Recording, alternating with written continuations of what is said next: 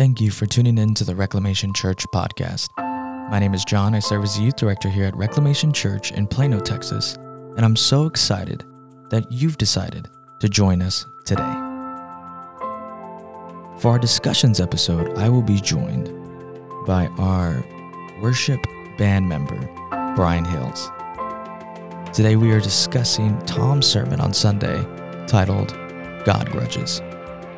If this is your first time hearing about Reclamation Church, I'd invite you to visit our website at re.church, as well as leaving a review on Apple Podcasts, Spotify, or wherever you listen to podcasts.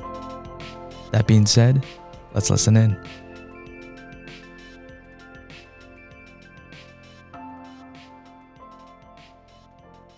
Well, hello, Brian. Thank you so much for joining us today. Hey, John. Thanks for having me. So, Brian, for our listeners that haven't had the pleasure of meeting you at all, can you tell us just a little bit about yourself and your testimony? Yeah, sure. So, probably most people at Reclamation might recognize me since I play bass guitar most Sundays. I also help out with middle school youth kids. Quick testimony, I was born in Wyoming, moved to Texas in grade school. I accepted Jesus into my heart when I was early elementary, but it wasn't really until a summer camp, early high school, that I realized what that meant. And been with the church for quite a while, since before middle school, actually, is whenever I started at Reclamation Church. Wow. Back when it was not Crossman Christian Church, back when it was Universal Christian Church. And so you're an OG. I'm an OG. Used to live in the neighborhood. So it's been really neat to come back and full circle work with the middle school kids that I really relate to whenever I was growing up in the neighborhood and didn't have a bunch of confidence. And it's been really neat to be able to pour into those kids. So you have a really unique experience where you've been able to now be the leader that you looked up to, the probably leader that inspired you in middle school. Yeah, it's been pretty fun, and a lot of people at Reclamation, if they have not been here a long time, actually didn't realize that I used to be on staff with Reclamation. Oh yeah, way back when, back before Tom was the preaching minister. When he was doing the children and youth stuff, I was the second hand, and so it's been really neat to also see the growth that each of us have had, and to be able to see what that looks like as he moves into leading more adults, and to see me transition towards education, which has been really neat. Yeah, so can you tell us a little bit about your job? Yeah, sir. So my wife and I, we actually met in college at Dallas Christian College, and we dated for almost 4 years. And during the time of college and a little bit after, I was volunteering very heavily at the time it was Crossbend Christian Church before we changed our name to Reclamation. Mm-hmm. And during that time, I was also working another part-time job for a school district as a computer technician. And so, when software would load, I would, sit there listening to lessons. And whenever we graduated college and got married, my wife, she started her first year teaching. And so through those conversations and through me experiencing the school district from the operations side, but then also helping out with the youth here at Reclamation Church. It was really interesting for me to think about how I could expand my ministry in a way that was not just on Wednesday nights and Sunday mornings, but with a broader sphere. And so I started with Uplift Education, which is North Texas's largest charter network, and we, with the exception of one school, all serve underprivileged areas, and in efforts to make sure that those kids are getting high-quality education, and so they can be accepted to college if they choose to go so by the time they leave, in an area that typically is really underserved. Yeah. So I started off as a teacher at the school where my wife is at currently, taught there for 5 years, which was the one school that is not Title I, and that was in Las Colinas. And then I started graduate school. I was really lucky to get a scholarship through SMU, and so that master's degree was almost completely free, specifically for urban school leadership. So you have a master's degree? Yes. Oh, wow, I didn't even know that. That's crazy. From the Stangs? I could never know from hanging out with you that you're actually educated. No, but so from there I became a principal at a school in South Irving, and it was really interesting because I was able to use a lot of the experiences that I learned working with and for the youth to be able to become a lot more exposed to communities besides my own experience. Like I grew up in schools, right around reclamation, and I always felt that our schools were pretty diverse, more diverse than, like what I've come to recognize a lot of other people experience. But we would do a lot of inner-city missions and, mission trips, and that really combined with my educational experience as a teacher to realize that there is a lot more tough ministry that can be done in other areas besides just a more wealthy suburb. So that's when I became a principal in South Irving, and I did that for about 5 years. But I'm about to begin my 5th year in our teaching and learning team, where I focus on training principals and assistant principals just to make sure that they're providing really high quality, equitable education for our kids. Yeah, that's incredible. One thing that Erica always says, and you probably know this just as well, that's really what I'm getting from your testimony, your story, is that not everybody goes to church, but they go to work and they go to school, and you were able to find in your heart where God was calling you, and you're like, no, I need to be over here. I need to be for these students and these families in this community. Oh, yeah, I absolutely agree. The biggest compliment I think I've ever received professionally was not from a manager. It was from kindergarten parents that one time, just out of the blue, pulled me aside and said, hey, are you a Christian? And I was like, you have to look kind of over both shoulders a little bit in public education because it's a little against the rules, to talk about Jesus. But I was in front of the kids, and I said, well, yeah, what makes you ask? And he said, oh, I just knew it. And then he walked away. You drew at the top of the fish and waited for them to drop it. Yeah, the old school ick-throughs with our sandals. For our listeners who don't get that reference, basically what they would do back in the day is when Christians were kind of getting persecuted, in order to tell somebody that you were a believer, you would draw like the half of a fish, which was just like a curved line, and the other person would meet that line at the point and draw the other bottom half of the fish, and that would let them know that they were a believer, just like you. And so that was basically what we're talking about. Can you, while we're on this, I do want to kind of like talk about your story and everything. Can you explain to our listeners what a Tier 1 school is?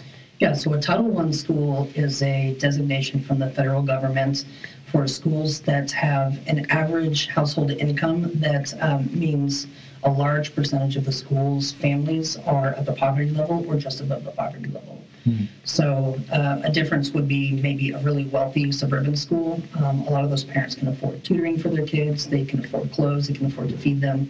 But at schools that are Title I, they do get a little extra money from the government to help boost learning because, kids don't show up ready to learn if they're hungry, if, there are other challenges with their family. And that's not to say that, low-income families cannot provide a really high-quality experience for their kids because that happens all the time. And I'm really glad that that assumption of mine was challenged when I became a principal.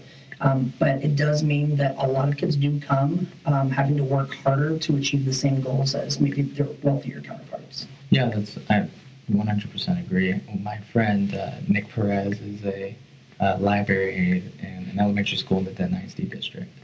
And when Corona happened, when we began in March or February, geez, it's been so long. When we began this kind of season, this journey, one of the first things that the principal had a meeting about with staff was how they were going to get weekend meals to their students. And I remember him being very distraught about it because he never thought about that kind of stuff growing up. Well, he wasn't super wealthy, but he wasn't super impoverished. And so the concept of a weekend meal that a school provides for a public school was so foreign to him. And him being on staff now at a school, that just shook him. And it opened up a really, really interesting conversation that we had about that, about, how much our cities, our families in our cities lean on the education system that we have here. And it's just crazy how something can happen and we have to shift what we value and look at what we can provide for families as well. Yeah, I think that, that's something that a lot of people may recognize, but they don't think about it. And I can guarantee a lot of our kids from these communities are thinking about it a lot, right? And so, like, I knew that there were a lot of kids that would maybe be frequent flyers, like where they get referred or maybe, suspended or whatever. And I learned pretty quickly as a principal, whenever I sat down with those kids, there was a lot of those kids, the first question I would ask was not like, what happened or why did you do it? The first question was, have you eaten today? Because I know I get a little grouchy whenever I haven't eaten. I think that whenever you're a growing kid that has to sit still for large amounts during the day, that becomes extrapolated quite a bit. I don't know, that was a awakening experience for me, I think, in terms of, plus just this idea that, when I was really young, we didn't have a lot of money growing up, but I realized pretty quick whenever I started working in urban education that there's a difference between growing up as a poor white kid versus growing up as a minority poor child. And those experiences became highlighted a lot more during my work with urban education. Yeah, it's a different ballgame. I completely understand that. So we talked about the families, how they're doing during COVID, and what are some of those things that we as an education system are focusing on. How are you and your wife doing during the COVID season? How are you guys getting by? Yeah, so we talk pretty often, like, we kind of hate it, but we kind of love it too. I mean, like, our jobs, we're very fortunate that we have jobs that we can do a lot virtually. We don't have to worry about security with our jobs. We have a space that's large enough for the both of us. So there are a lot of things that we feel really lucky. I am high risk because I have pretty bad asthma. With the allergist a couple weeks ago, he did this long test, and he was like, okay, so you've never smoked, but even though you're in your mid-30s, you have the lung age of somebody who's 67. Gosh. And so, when you think about high risk, he was like, yeah, you're definitely high risk. And so, try to limit where you're traveling to. And so we've been trying to be really careful. I know everybody's trying to make the best decisions based on the information that they receive, but there's some anxiety that comes with being out whenever people are a lot healthier, so they don't have to internalize that stress a little bit. But I'm really trying to do a good job of lifting up any of that extra anxiety to God while still following, professional medical recommendations. Yeah, I agree. It is very strange, the season that we are living in right now. It's caused me to think about things that I've never even thought about beforehand. Just like my mom being high risk, she's been battling cancer. She's battling cancer right now. She's in remission, but she's still high risk, and that's been something that you don't go a day without being reminded. And it's because she's trying to help me and my siblings understand the importance of wearing a mask and stuff like that. And it's so weird that wearing a mask is kind of a divisive thing right now in our state. But just basically wherever you land on it, the thing to kind of just put in perspective is that there are healthy people, there are people that need certain things because of their health conditions, and it's been a very eye-opening everything that's been happening. Yeah, I know people might disagree with me, but Julie and I, we've kind of talked a little, my wife and I, we've talked a little bit about how it's kind of like speeding, if you chose to go really fast, like George Bush, maybe that's your decision, but if you do it during rush hour, then you potentially have the impact of impacting other people that you may not intend to. Yeah, that's a really good analogy for it. So to get into Tom's message this week, he talked about God grudges, and basically what it means to learn to forgive God. And when we say forgive God, we don't mean God has sin against you. Basically it's something that happens to us that is usually not a good thing, just to kind of put a basic vocabulary definition to it. But can you share with us a season or a time when you really had to learn to practice that way of forgiving God for a tough season or situation in your life? Yeah, sure. And, before I start, I do want to share that it's part of my personal philosophy to think, no matter how bad of an experience I've had, I know there are probably 10 that have had it much worse. And so I try to keep that in mind, and I think that's helpful for me to process some of it. But specifically, I know that between 2010 and 2018, my wife and I, we tried pretty hard to have a child and to get pregnant, and it turned out to be a really emotionally and financially draining process. And for us, the biggest challenge was like just kind of not knowing what to do.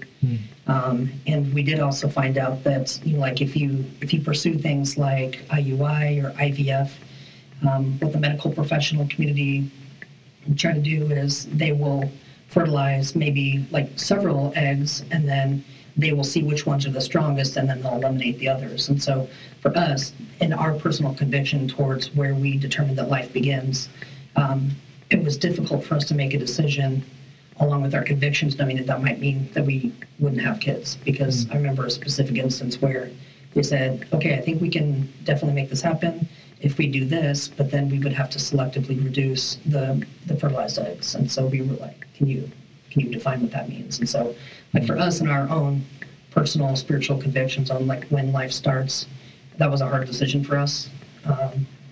And so, we tried to foster. We fostered a beautiful little 7-year-old girl for under a year, and she ended up having to go live with her grandparents. But it was hard. But what we decided that we wanted to pray for was peace. So whether our decision was to keep trying or to keep fostering or to stop, we just wanted the prayer to feel solid, that's what it was. And the prayer was for both of us to feel the same way. So like any married couple, like we know that there are kind of ebbs and flows. Like we might vacillate between two different options, but at different times. And it took probably about 6 months, but it was just so rewarding and so freeing once we did have that peace. Still like occasionally we'll feel sad when one of our friends goes through a milestone with their kids. But it's so different than what it was. Like where before, we had not yet identified that the root issue behind our anger or our sadness was that we were thinking that we would find our identity as parents. We're both in education. We both love kids. All through college, I worked in like helping with a family whose dad had passed away. So I was a man nanny. So like we loved hanging out with kids and influencing them and mentoring them. And the thought of us not being able to have kids felt like that would change our identity. And once we released the idea that our identity is not as parents, our identity is to be a Christ follower, that was really relieving for both of us. Wow.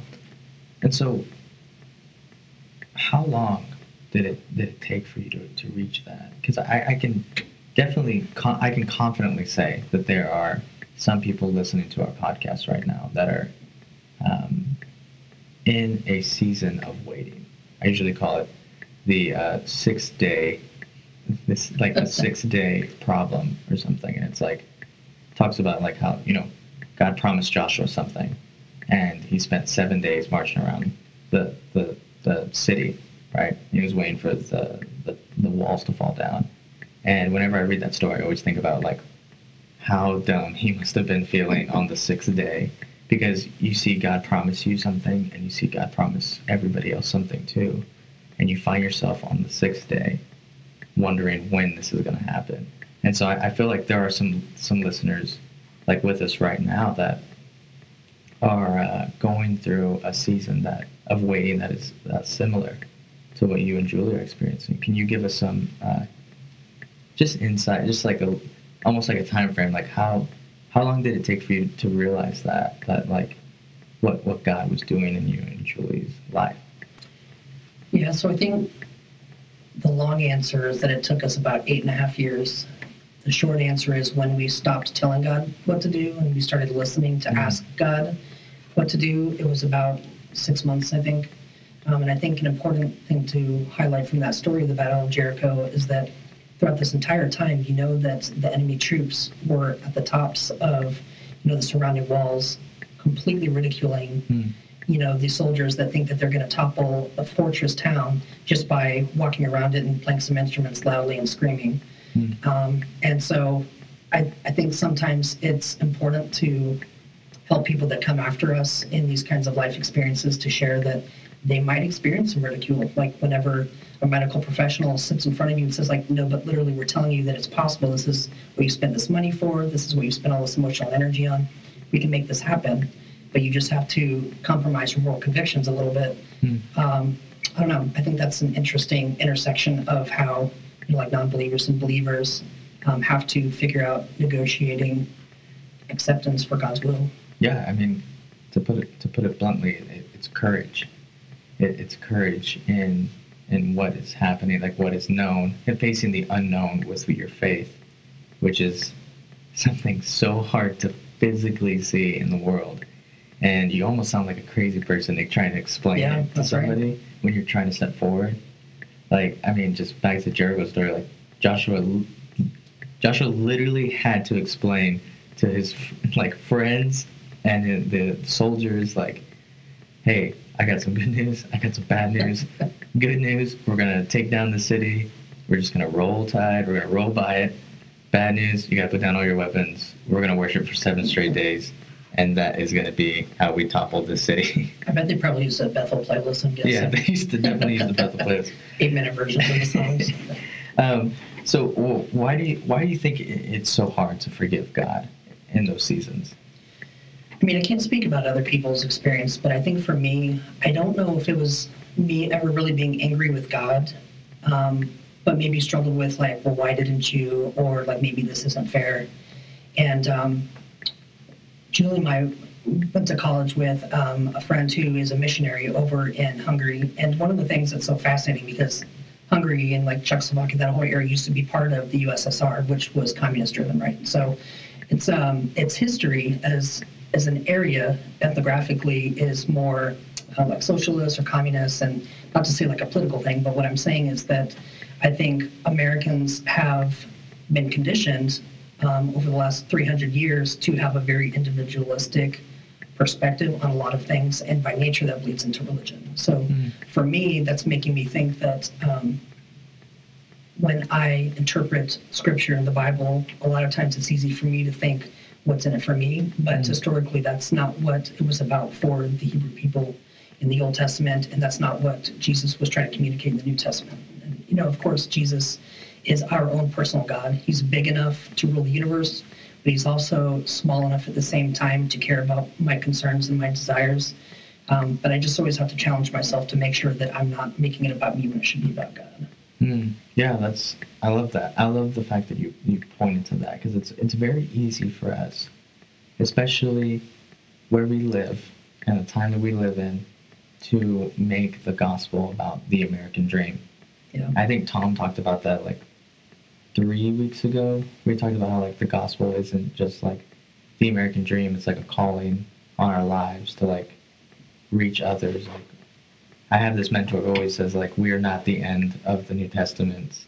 Like, we're not the end of the story. Like, the Bible wasn't written for America in 2020, you know? And I think it's very important to understand that as you're reading the gospel, like, it is not about me. It's about we. Yeah, and I would also like add to that, I mean, part of our culture, and you know, this may not be new, maybe this has been for centuries, and it's probably not just an American problem, but the idea of instant gratification when paired with an individualistic perspective of the gospel, I think creates a bad recipe. And so, like, in what I'm realizing as I'm getting older, is that I think where I have been maybe upset with God, really what I'm upset with is the fact that I try to impose my will on God instead of viewing issues from his lens. Yeah. Amen. Mood. So you already touched on this in your last answer, where Tom this week actually talked about God being big enough to take our hurt and our doubts and our pains. What are some steps that you could share with us that are practical ways of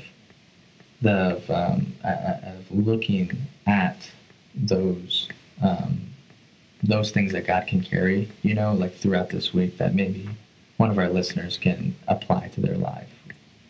Yeah, so, correct me if I'm wrong, but it sounds like you're alluding a little bit to, a lot of the challenges we've been having as a nation over the last week. Before, the last couple months, it seems like the big polarized political issue was COVID-19 and like which experts do we listen to and how do we respond. But I know that most recently, just the challenges that we've experienced with, several people groups feeling that they have tried to speak and have not been heard by the American public or by government. And, it does take courage to speak out, like regardless of what your perspective, there is a risk when you say things that people won't agree with you. And so specifically thinking about how do we align our response to what Scripture expects from us. I think an important piece of that courage is to make sure that we are first starting by making sure that we're not just surrounding ourselves by people that agree with us. Social media is so interesting, how like Facebook's artificial intelligence works so that if they know your age, your race, your income, your occupation, where you live, how easily it is to find out what somebody believes. And I think what that leads to a lot of times, not just with social media, but even with news, we read the news that we want to read, and then we post things on social media to be liked by people that we know will like it. And so for me, I don't think that's how we grow. I know that Jesus' ministry was not all about commending his disciples. I would argue that a lot of the scripture was him disagreeing with his disciples and pushing their thinking. Jesus specifically engaged with, the religious leaders that disagreed with him to create a discourse, not to shut them down, not to make fun of them, but because if we're going to create change, we can't shut down people that think differently than us. We have to seek their perspective. There may be a right perspective depending on the issue, but the point is, if people don't feel comfortable in a community where we can disagree with each other in love and share scripture, and to be able to share alternate perspectives, I think it's going to be difficult for us to get the change that we're wanting, whatever that change is. Yeah, I think it's very interesting that you brought up Jesus challenging the disciples, because a lot of the times we focus on Fred Rogers' Jesus instead of some of his contemporaries.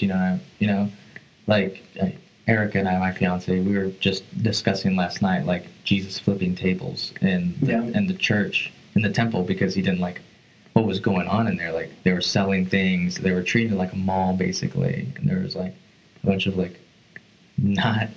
they weren't having service, they weren't having music, they weren't trying to reach people, they're trying to sell stuff. And like he just like flips tables because he's so righteously angry at what is happening, and he sees like how unfair like people are being treated in that time, right? And I completely agree. I think we need to surround ourselves with people that don't believe us. It's very easy to surround, like you just said this, it's very easy for us to surround ourselves with people that agree with us. I have this one friend, he is a college pastor in Denton, and he made it a point to follow atheists on Twitter.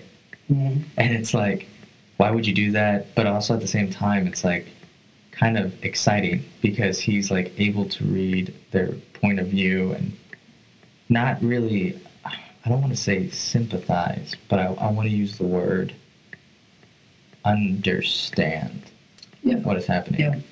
And he explained it to me, and he was like, the reason I'm doing this is because we as Christians always are so quick to divide ourselves from other groups and everything else outside the world. And I wanted to see, I just always wonder what atheists say about us and what they talk about us. And so I followed him on Twitter, or I followed multiple. He's like, I followed all of them on Twitter because I wanted to see what their perspective is. And I was like, dang, that's crazy. Like, just taking the courage to look outside of your bubble of knowledge can just change your perspective and your point of view radically. Yeah, I think that's an interesting point. I mean, I think if you polled many Americans, and I would argue most evangelical Christians, right? And I think that a lot of people at Reclamation Church would probably claim themselves as evangelical Christians.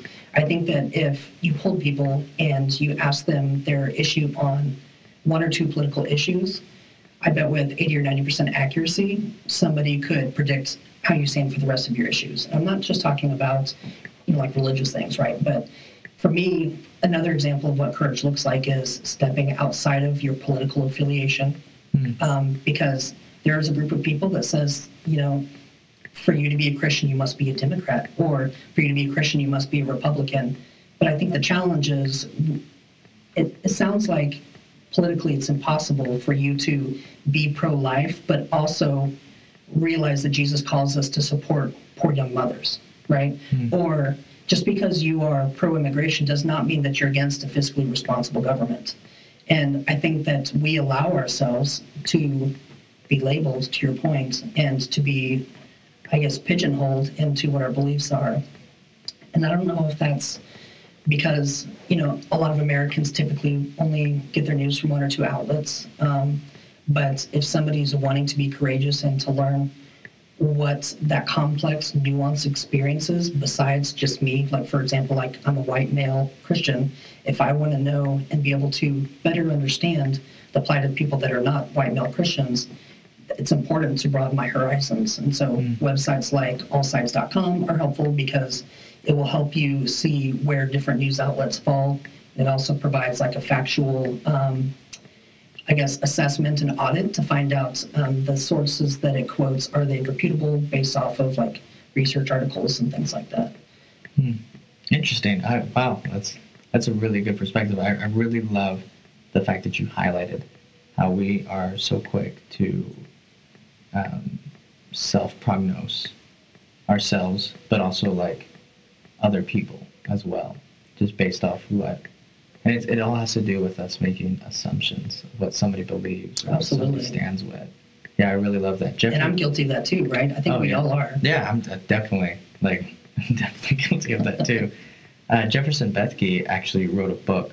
I can't remember when it came out, but it's called Jesus is Greater Than Religion. And that was his whole premise, was like, Christianity isn't Republican, Christianity isn't democratic. Well, I would argue it's not democratic either, right? Yeah, it's pretty much a monarchy if you like really think about it. But he just argued that like it's so easy to just like he doesn't put it this way, but this is how I think of it. It's so easy to just like bundle things. Oh yeah, it's human nature though. Research shows it. Yeah, it's like TV and internet. Well, why don't you try like Republican or Democrat Christianity? Yeah. That comes with your HBO Max subscription, and you're also pro-life. Yeah. And that's your bundle. That's so interesting. I'm gonna have to get that from you before I leave because, like for me in education, a lot of what we look into is what's called implicit bias. Are you familiar with implicit bias? No, I'm not. Okay, that's totally fine. So for the listeners that are... Don't be biased because I'm implicit. Hey, you know what? I love you, John. So sociologists and anthropologists and other scientists have really figured out that implicit bias is... it's not always tied to race, but it's the fact that our mind, by its nature, I think the way that God designed it is to be as efficient as possible. And so your mind often will make up to 10 decisions every single second subconsciously. And I think a lot of it comes from, like generations of like trying to figure out like what is safe and what's not safe. So I know if I see like anything that's like slithering on the ground without legs, my brain subconsciously knows, oh, okay, like that may not be a dangerous snake, but I'm going to treat it like a dangerous snake until I can figure out if it's a dangerous snake or not. Right, and now in 2020 that you can have Pop Rocks and Coke at the same time. Whereas when my dad was in high school, he would have freaked out and been like, "Yeah, you're gonna die." Yeah, so I think that's an interesting point that the challenge is God created us, and then sin entered the world, right? And so what happens is we let sin sometimes creep into those subconscious thoughts, not on purpose. And honestly, a lot of it is not even our fault for how we have created these implicit biases. But everybody has them, research shows. And there's this really fascinating online test through Harvard. If you just Google Harvard implicit bias test, it has all these different categories where it will test you, like where it'll pair like harmless things or harmful things compared to like a different type of area where people are typically discriminated against. So people that are able-bodied versus that have a disability, people that are obese or thin, people who are white or African American, Native Americans. It has this whole slew of tests where you can find out. And what it does is it tests you based on like how many milliseconds it takes for you to sort between the two. And it is fascinating. And you get results that are very uncomfortable. Wow. But I think that goes to our discussion, what we're talking about, like what takes courage. What takes courage is recognizing the fact that we might not perceive ourselves as prejudiced, but as I'm trying to think of how to say this, but as a culmination of our experiences growing up and the effort for our brain to be as efficient as possible, it makes generalizations and assumptions that have worked their way into our subconscious, even if we don't want them to, right?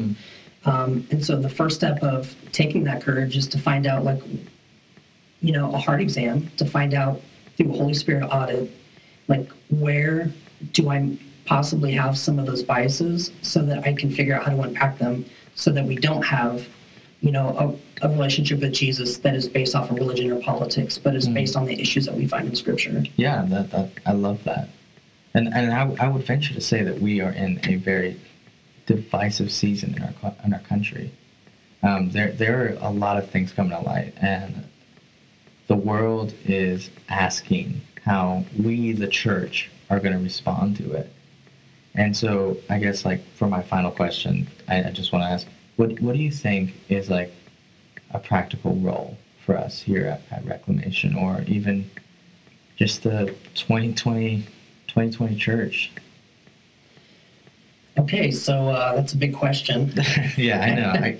I always build up to it, and then I just drop it. And and you have 7 seconds to answer, probably. Yeah. You have a shot clock.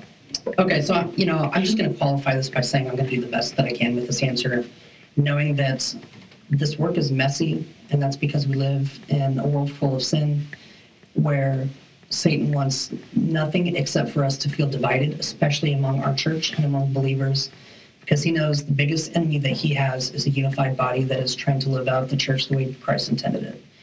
So I would say that the church's primary purpose is to spread the good news of Jesus Christ as a life-changing gospel designed to lead every aspect of our lives to live the way that Christ did. So therefore, our secondary purpose is to mirror Christ's love and actions to the world around us and to be that salt and light that he talks about in Matthew, right? So I believe that our church cannot play that role until we know what the local community needs from us and have trained ourselves as a congregation to meet that need.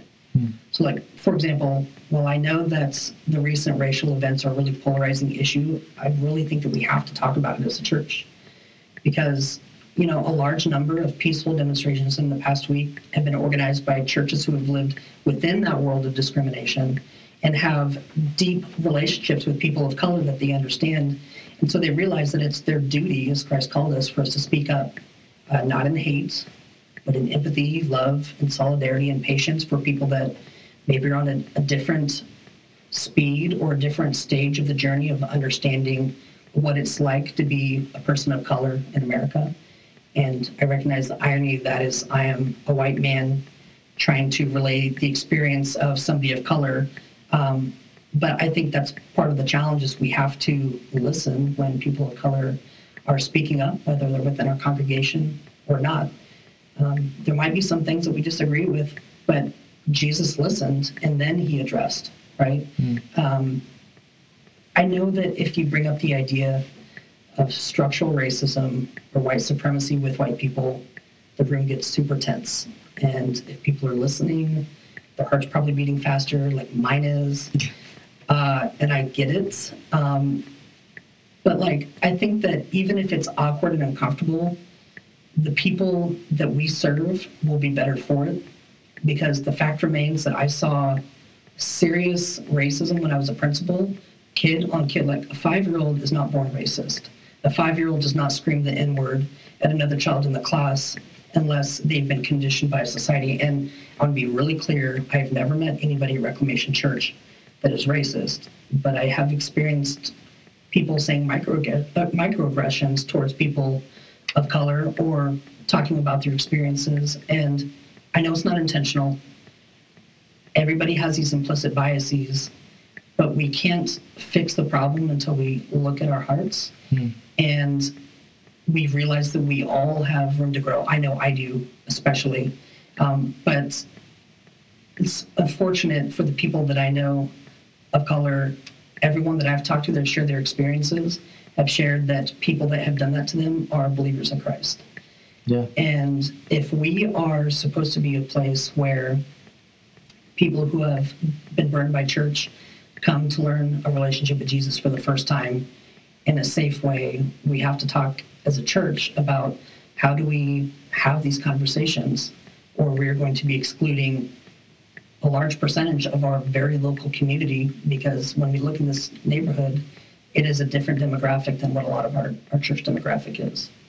And I don't think that's intentional at all, but we have to examine ourselves as a church and as a heart in order for us to move forward with helping with that hurt that our community is experiencing. Yeah, I definitely agree. I think we need to be able to examine where we are at in this divisive season. Erica always says this. She goes, "A church is not a place no more than it should be a hospital." Absolutely. Yeah, that's great. And I completely agree with it. I think wherever you find yourself on the spectrum of what is happening in our country, what needs to be acknowledged is the fact that we need to be an oasis. Yeah. And we need to be loving. And we need to be ready to embrace everyone no matter what. One of the things, and you've probably heard me tell the students this, is that, man, like, Jesus calls us to love, but, like, when you think about his like, lessons and what he teaches, like, he does not call us to love comfortably sometimes. Mm-hmm. You know, like, it's not only, and I've been thinking about this a lot recently, it's like, it's not only the oppressed, it's the oppressor that he also calls us to love. Yeah, absolutely. You know, and that's really hard to do sometimes. It's very easy sometimes to love someone that is being hurt, you know? Yeah. You know, like, Jesus also loved the Pharisees, and he also loved the tax collectors, and he sat with them, and, you know, he didn't agree with what the prostitutes were doing. He didn't agree with what the tax collectors were doing. He didn't agree with the Pharisees. But the power of sitting with them and loving with them and sharing with them and breaking bread with them, like, that just speaks so much more volumes than any word could ever do. Yeah, I'm glad you brought that up, because maybe there are listeners that are thinking society is moving too slowly in terms of trying to figure out how to help this hurting community. And I think one thing that Julie and I talk about is, like, this gratitude that we work for an organization that spent a lot of money on training, continual training, to make sure that we are better able to understand. But, like, honestly, if I was in a different organization, I probably might think the same things that I thought 10 or 15 years ago. And so, you know, I just encourage those people to have patience and still to love strongly and uncomfortably, like what you're talking about, while we create safe environments for people to have these conversations about oppression in whatever form that looks like. Oh, yeah, definitely. Well, Brian, thank you so much for joining me today. Thank you so much for talking to me. You are actually, I don't know if you know this, but you are a very special guest, because you are our first non-staff member that is, well, I mean, yeah, I guess you're an ex-staffer, but Yeah, there you go. But you're our first, like, non-staff person that I've interviewed here at Reclamation, and I just felt like it was so important for us to get a point of view from somebody that isn't on the leadership team here. I just felt like it was cool to, like, talk to somebody that attends Reclamation and actively serves, and I see you every middle school day when you're helping the middle schoolers, and it's always been just a pleasure to talk to you. So thank you so much for joining absolutely. me. Like, I'm clearly very invested in this church. We've been here for a while, and yeah, you're right. We actively serve because we believe in this church, right? And so, like, I hope any listeners, if they're wondering, like, what does this look like for me, or like what are maybe my next steps and you don't know what to do, I hope you reach out to the staff at Reclamation or just even to me. I would love to be able to sit down with you or send you resources to help you have this tough conversation with yourself, especially if you're beginning the journey as a white person, trying to begin to understand the challenges that other people experience. Yeah. Yep. Well, thank you. Have a great day, John.